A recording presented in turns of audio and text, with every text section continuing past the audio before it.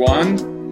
My name is Darrell Missey. I am the Director of Children's Division, and I would like to welcome you to our first podcast. I've never done a podcast. I don't think any of my colleagues here have ever done a podcast. So we are boldly going where no Children's Division person has gone before. So we're glad to have you with us. We're going to do these periodically, and we're going to talk about topics and with interesting people. And for our first guest, we're excited to have Bill Bott from Change and Innovations. I would like for my staff to go ahead and introduce themselves, and we're going to be having this conversation with Bill today. So, Joni, why don't you start? Tell who you are. And I'm Joan Rogers, Deputy Director of Operations and Administration for Children's Division. Hi, I'm Sara Smith, and I am Deputy Director that gets to work with prevention and safety.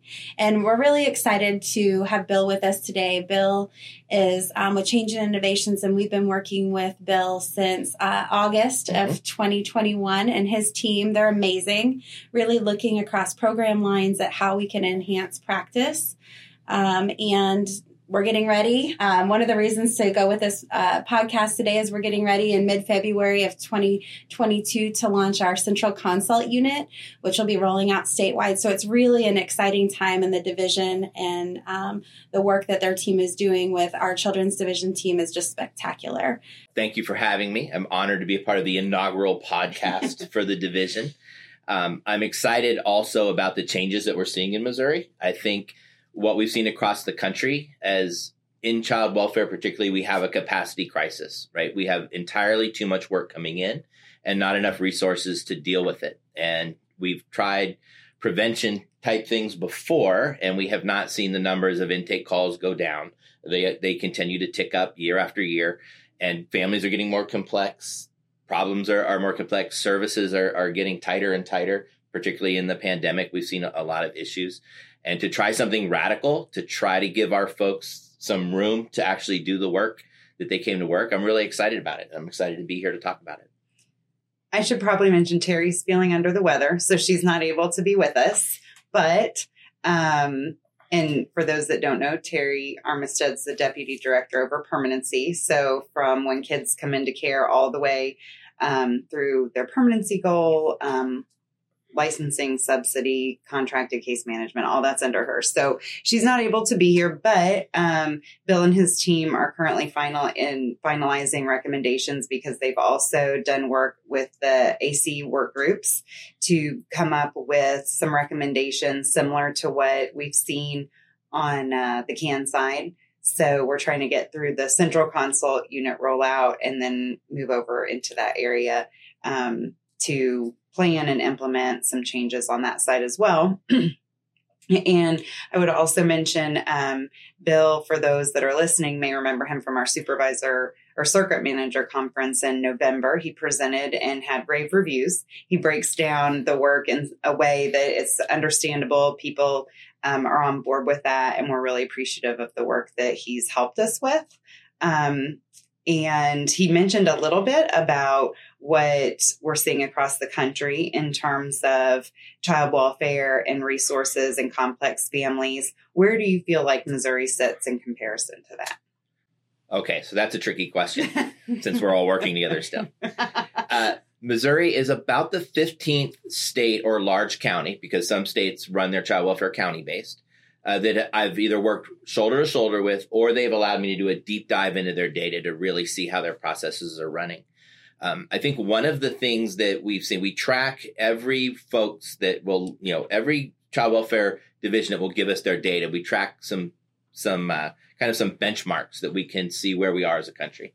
And we know that across the country right now, for those 15 at least, the average time to do an assessment runs somewhere around 16 hours. I've seen them as low as 9, and I've seen them as high as 22, but the average is about 16 hours to do an assessment. So that's from the time the report is assigned to a worker until a safety decision has been made, documented and finalized, or it's been transferred to that next unit if we have that child in care.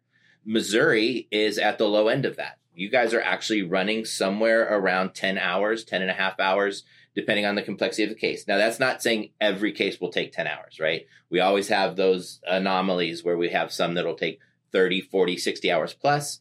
and we have some that'll take a little less, but you're running at about 10 hours. So you're at the lower end of work time, which to us shows that you have at least done some of those initial efforts in trying to keep your documentation under control, trying to make sure that your safety model is being followed and that kind of thing. So because of that, I think you guys are in better shape than other states when it comes to the amount that you have past deadline, because those two usually go together. The longer it takes to do a single assessment, typically the more we have past deadline, unless magically a state has found a tremendous amount of staff, which nobody has. So you guys do have some past deadline, and you have a lot that work right up to deadline, but we have seen states massively over deadline, where 68% plus of their reports go over deadline. So actually, Missouri is like a healthy state generally. It probably doesn't feel that way because of the immense pressure of that capacity crisis that everyone's experiencing. But overall, you guys are like a healthy patient trying to get healthier, not a patient on their deathbed who we have to bring out the paddles and shock back to life before we can get them up and walking again.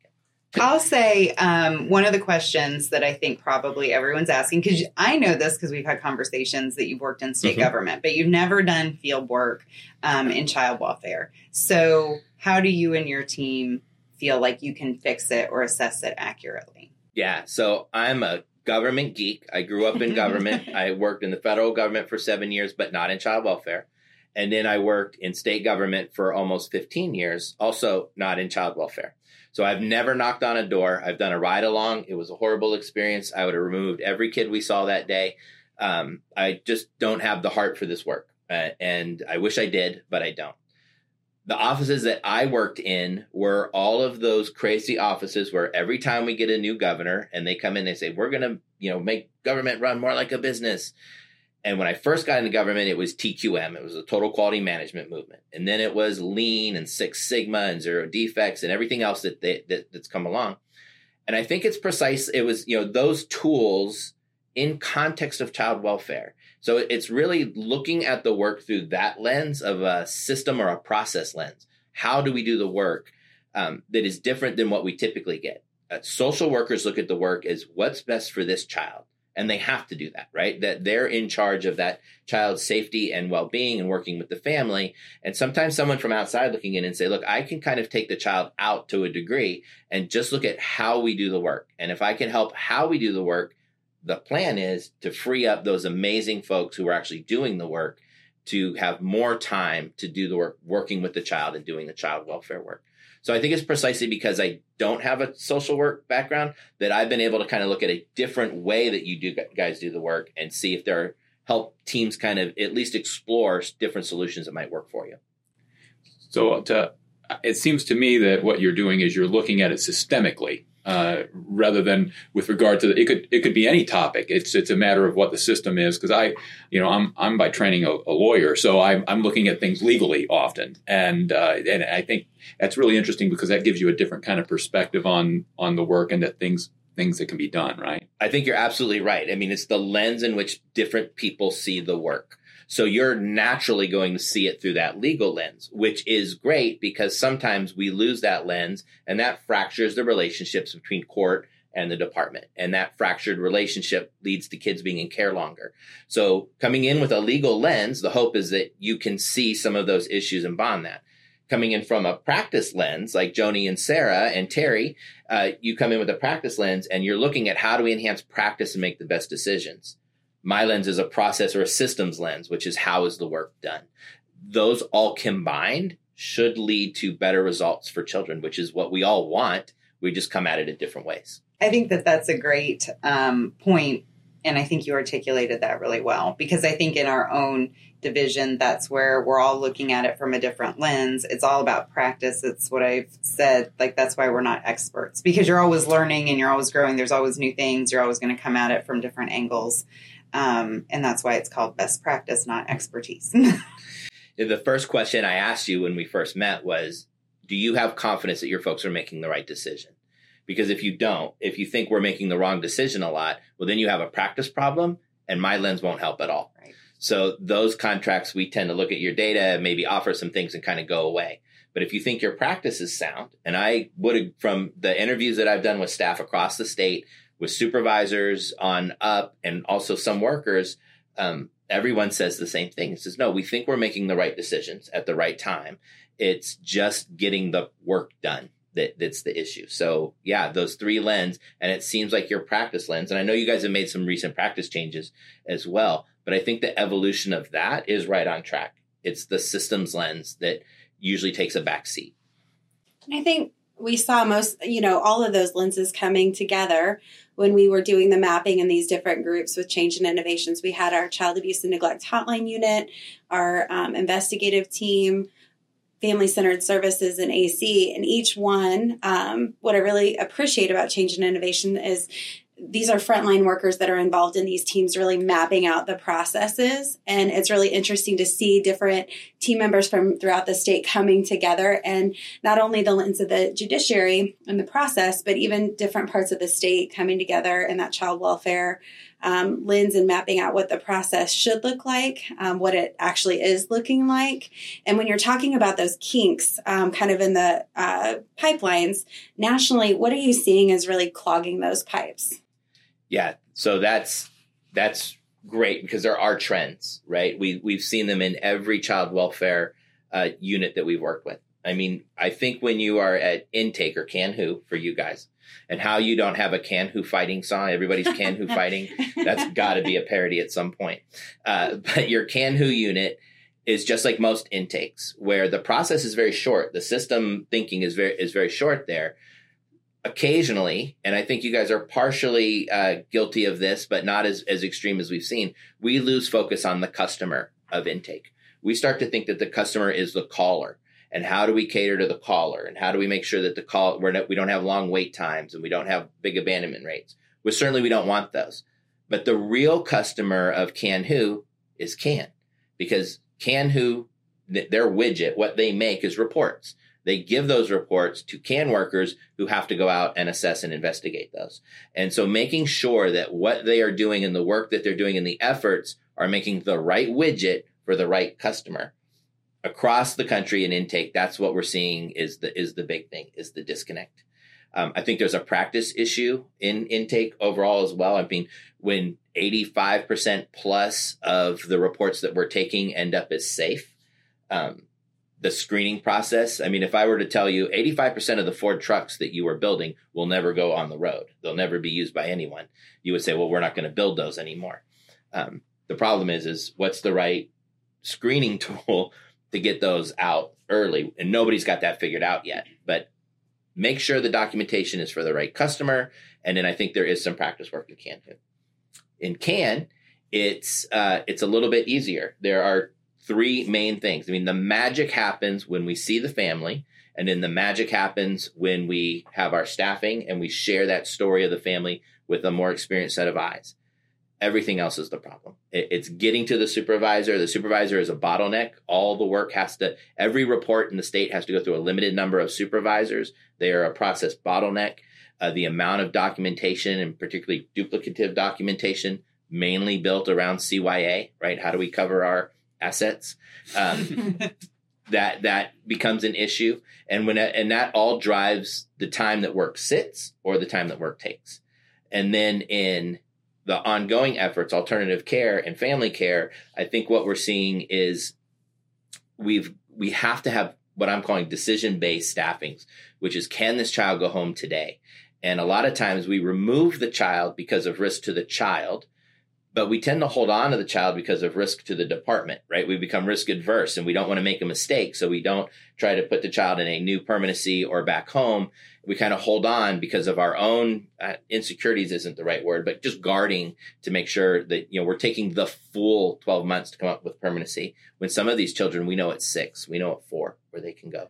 So we got to kind of switch that. Those are the 3 biggest issues going on. Oh, and Bill, what you were just saying, it was deeper than a systems thing. So I think you're deeper than that because what you were just talking about, I think, is a mindset.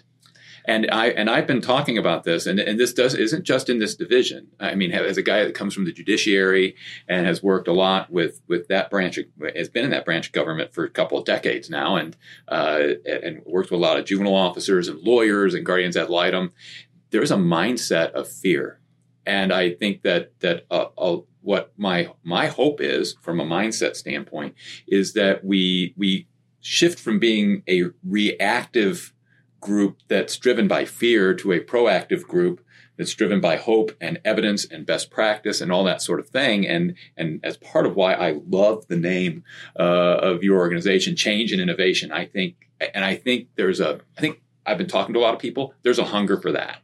There's a hunger for, we want to do something different, and we want to innovate. We want to discover. So not to say, so Bill, tell us what we do to fix all this. Yes. But if you have some suggestions about the change and innovation we need, the direction we ought to think about going with our minds and with our systems, what are your thoughts about what we can do? Yeah. Well, I think fear is you're absolutely right. Fear, you have a culture of fear, and hopefully it doesn't feel like that in the office. It feels like you have a culture of pressure. Like we constantly have to get out. We constantly have to get things closed. We constantly don't want to be late. But a lot of our work is fear-based, and fear-based is one of the things that allows us to turn over the work to the court, right? And so turn that cadence over to court so we don't have to ultimately make the decision. We'll let a judge make that decision, which I think Darrell, from your experience, is the rub, right? Because you went to law school, you weren't going to be a social worker, you wanted to be a judge, and now we're asking you to use your legal background to make a social work decision. That was supposed to be in conjunction, right? That was supposed to be together. And more what we're seeing is departments. And I have not been in a courtroom in Missouri yet to watch the process, but across the country where I have, we're seeing more and more departments kind of turn that over. So to change the fear, right, to get the fear out, I would argue that we have to change the process. And the processes that drive the fear are the over documentation. Right? The feeling like if it's not down on a piece of paper, it never happened. And if it's not on a piece of paper, we can't justify it. And if we can't defend it in court, then all the world will end. So everything we do has to be to that ultimate end, is how do I convince someone that we did enough for this child? And then we build our processes around that fear. If we build our processes around, we know we have good practice. We know we have to capture an adequate amount of the story of the family for the next person who uses it. And if we can improve those relationships with our courts, then I think we'll see the fear start to diminish. But it's kind of like a chicken or the egg, right? Who has to give first? Do we have to stop being scared and do, some of that differential documentation and different practice? Or do we have to do practice and hope process, and hopefully that will drive down some of that fear? And I will tell you, and then I want to, Joni's getting ready to say something. That fear is not only in this division. I will tell you that fear exists in the judiciary, and I will tell you that I have had it. I've experienced it. I have sat there and thought, "There's not evidence for this. There's not enough evidence here, but this scares me." And then you have to really exercise great courage to do what the law tells you to do, and to be able to shoulder the criticism that might come from that. And that's a difficult thing. And I think, in my experience, I've seen less fear in the 20 years. I've seen less fear coming out of this agency than I've been seen coming out of my colleagues and out of the legal community, because we're not, to Joni, to your point, experts. We don't know social work. We know the stuff like what you see, Bill. You went out and you saw it and you're like, oh my gosh. Well, somebody who's not trained in this, and a lot of times the juvenile judges are circulating in, I did a juvenile detention. I was involved in a juvenile detention reform here, and I went to Arizona and listened to a judge talk about decision making, and it was profoundly life changing to me, because she talked about balancing risks and benefits, and she said, and I do all of that, and then I get to the end and I ask myself this question: based on all that, what do I do if I'm not afraid?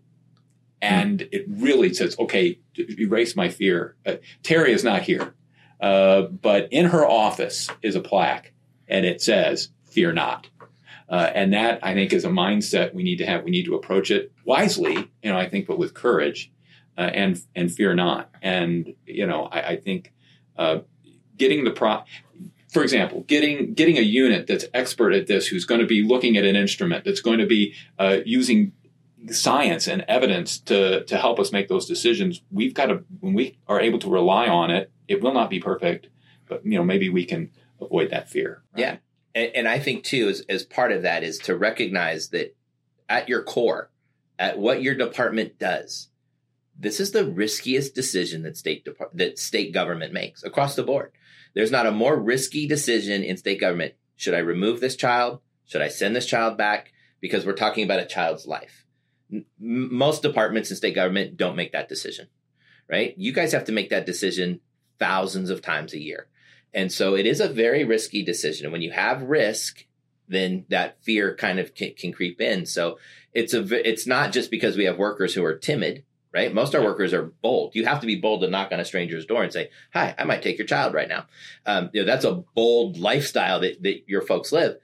It's the fear that if we don't get it right, the consequences are so severe. And it's not just I might lose my job. It's that this child might get really hurt. I think this conversation, I think we could have like whole podcasts around all of these different things we're talking about. But one, you'd said about high pressure, and it is a high pressure environment and decision, and you have to handle that really well. But there's pressure working with the families. But then when you were talking about like this fear-based, and a lot of it, because part of my job, of course, when I hear that, right, is like, I'm over our federal reports and our federal documentation. And when we very recently been in the news for lack of documentation that adversely affected us, I think part of the process and part of the goal is how do we make it possible to have the documentation we need to meet our requirements while still maintaining time for the family. Because it is a lot. Like there is a lot required and a lot you have to document, or else it is like it didn't happen, at least as far as our federal partners or statutory requirements or whatever. And I think that that's what we're doing now as we explore a new case management system, as we explore processes, like how can we get what we need to show we are meeting our statutory and federal requirements while also providing an environment where staff can do the work that really propels a child and family to safety and stability and permanency. And that's a tough one. That is really tough. Because like you said, it's every lens coming together perfectly. And I don't know if any states figured that out. No, not completely. Right. And you're right. It is really tough because our natural reaction to every time something happens is to say, well, we need to make sure that doesn't happen again. And the way that we make sure it doesn't happen again is we put it in documentation. Right. And then the feds come in and they see something when they review, 0.25% of our total reports. And they say, oh, well, we found something in this one. So we say, oh, well, since you found it in that one and you wrote it up, now we have to have a PIP response about all of them. So we keep adding things to documentation and adding, and something goes wrong and we add, and we never subtract. And we think if we subtract, that then child safety is going to be hurt, right? For me, it's like we need to get back to where the two places where magic happens. Magic happens at the assessment investigation phase when we're with the family, when we're making our collaterals, when we're doing our research and making our safety decision. And the second kind of magic happens, I believe, when that worker has good support from their supervisor to have that clinical staffing to really talk about what's going on and what's the story of the family so they can make a decision together on next steps. I think those are the two magic. What I would really love to see in a perfect world is how do we QA the magic and not the paperwork, right? The paperwork is not the magic. In fact, for the vast majority of our safe children, when we document it, no one's ever going to look at that stuff again. CAN-WHO will look at it if there's another call. The CAN worker who gets it, if there is another report, will look at it. But they don't read the whole thing, right? They look at when did we go out, how many times we've gone out, why, and what was the final decision. If we could get to just documenting that, I think life would be better. But we can't get there unless we quality control the staffing and the assessment. And then, of course, we have to convince the feds to do it, which I don't want to get in trouble on my first podcast and never get invited back. But it's a difficult task to get the feds to open their eyes to it. So the balance is what do we have to document to tell the story that will be compliant without writing a novel on every child, particularly the ones who are safe. They're operating out of fear as well. But I will tell you, because I think I can admit I've been kind of trained to do this since I've been at Children's Division, like on those that small percentage of critical events, the first thing, and when I say I've been trained, it's because outside, is the first task. First thing you go to is what was our involvement prior to. Correct. So it's that fear base, though.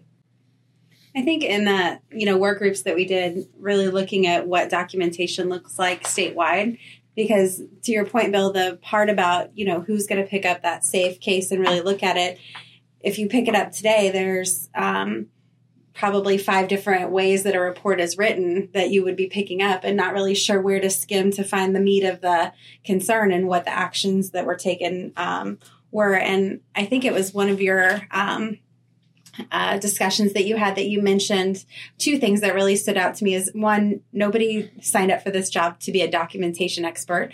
No one is like, how many hours? I really want to be a social worker at Children's Division because I can spend 8 hours a day typing up narrative and be worried when I can go see my kids because I'm so excited to type up this narrative. And we have narratives in spades. And so nobody's lacking for that.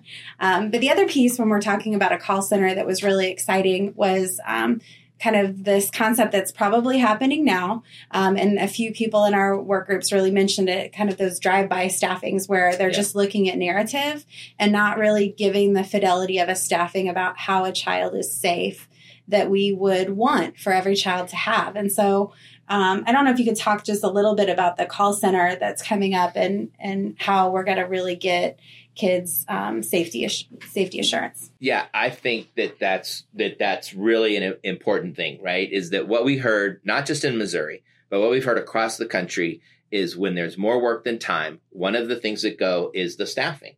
And the more, it used to be just your experienced workers, 8 years plus workers, they were having drive-by staffings. How are the Smiths doing? Oh, they're fine. I'll close that out next week. And that's fine. They've been doing this work for a while. We kind of have those workers we can trust. And as the work kept growing, what we found is more and more we have workers who are at the 1-year mark or less having drive-by staffings and not full staffings. And so we have, now we take on a greater risk because we took half the magic away. And the call center is all about putting the magic back, right? It's making sure there's a supervisor level position to hear the story of the family, help to make that decision and document it. Now, it's for safe children, right? And this will be all in the training that most of you will be getting in the upcoming weeks and as you go. But it's for safe children because if we have an unsafe child, there's a lot of local decisions that need to be made. So it doesn't make sense to try to centralize that. But for our safe kids, which are over 80% of the children here in Missouri, 80% of our reports are going to end in safe. And really what we're trying to do is only get 80% of those, right? We're only trying to get those children who are what the team called clear safe. They're the ones who you go, once you open the door and you have a complete view of the family, you're like, if Who would have known everything we know after this first part of the assessment, they would have never taken this. Those are the ones we're after. So if the child is safe, they can call. They'll have it. It won't be instant at the beginning. There'll be some wait times, but eventually, based on Missouri's math, it'll all equal out once you're through your backlog of cases, but they'll have access to somebody on the phone who will staff it with them. And here's the amazing part. They will become the document experts. They will be the ones who say, yeah, I signed up to do the documentation. So they should know the amount that complies with the feds, the amount that the next worker needs, and the amount that we need as a department so that we're learning from what we're doing. But that and no more. And so they'll document that, they'll staff it, they'll bring back the magic for every child.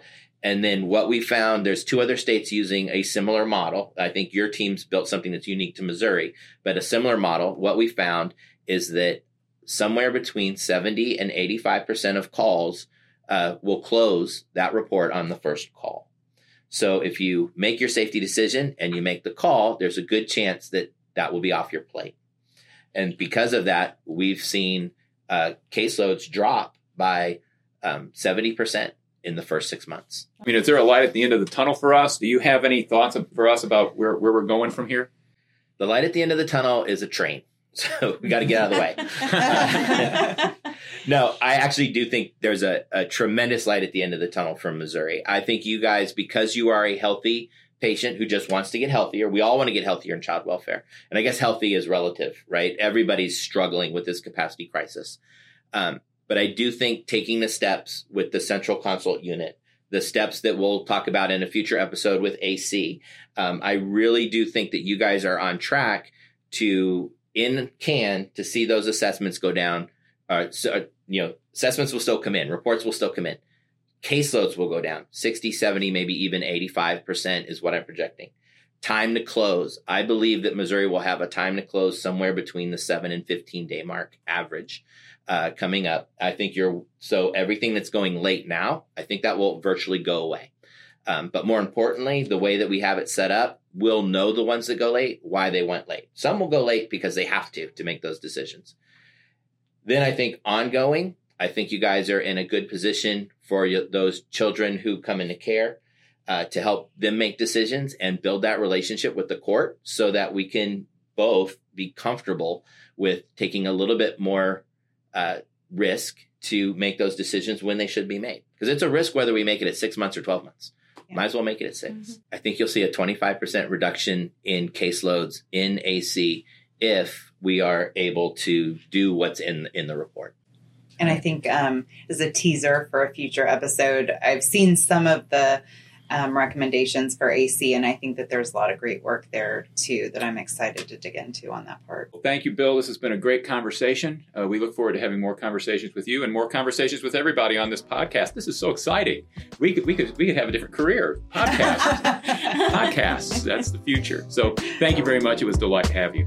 Thank you, Bill. No problem. Anytime. Glad to be here.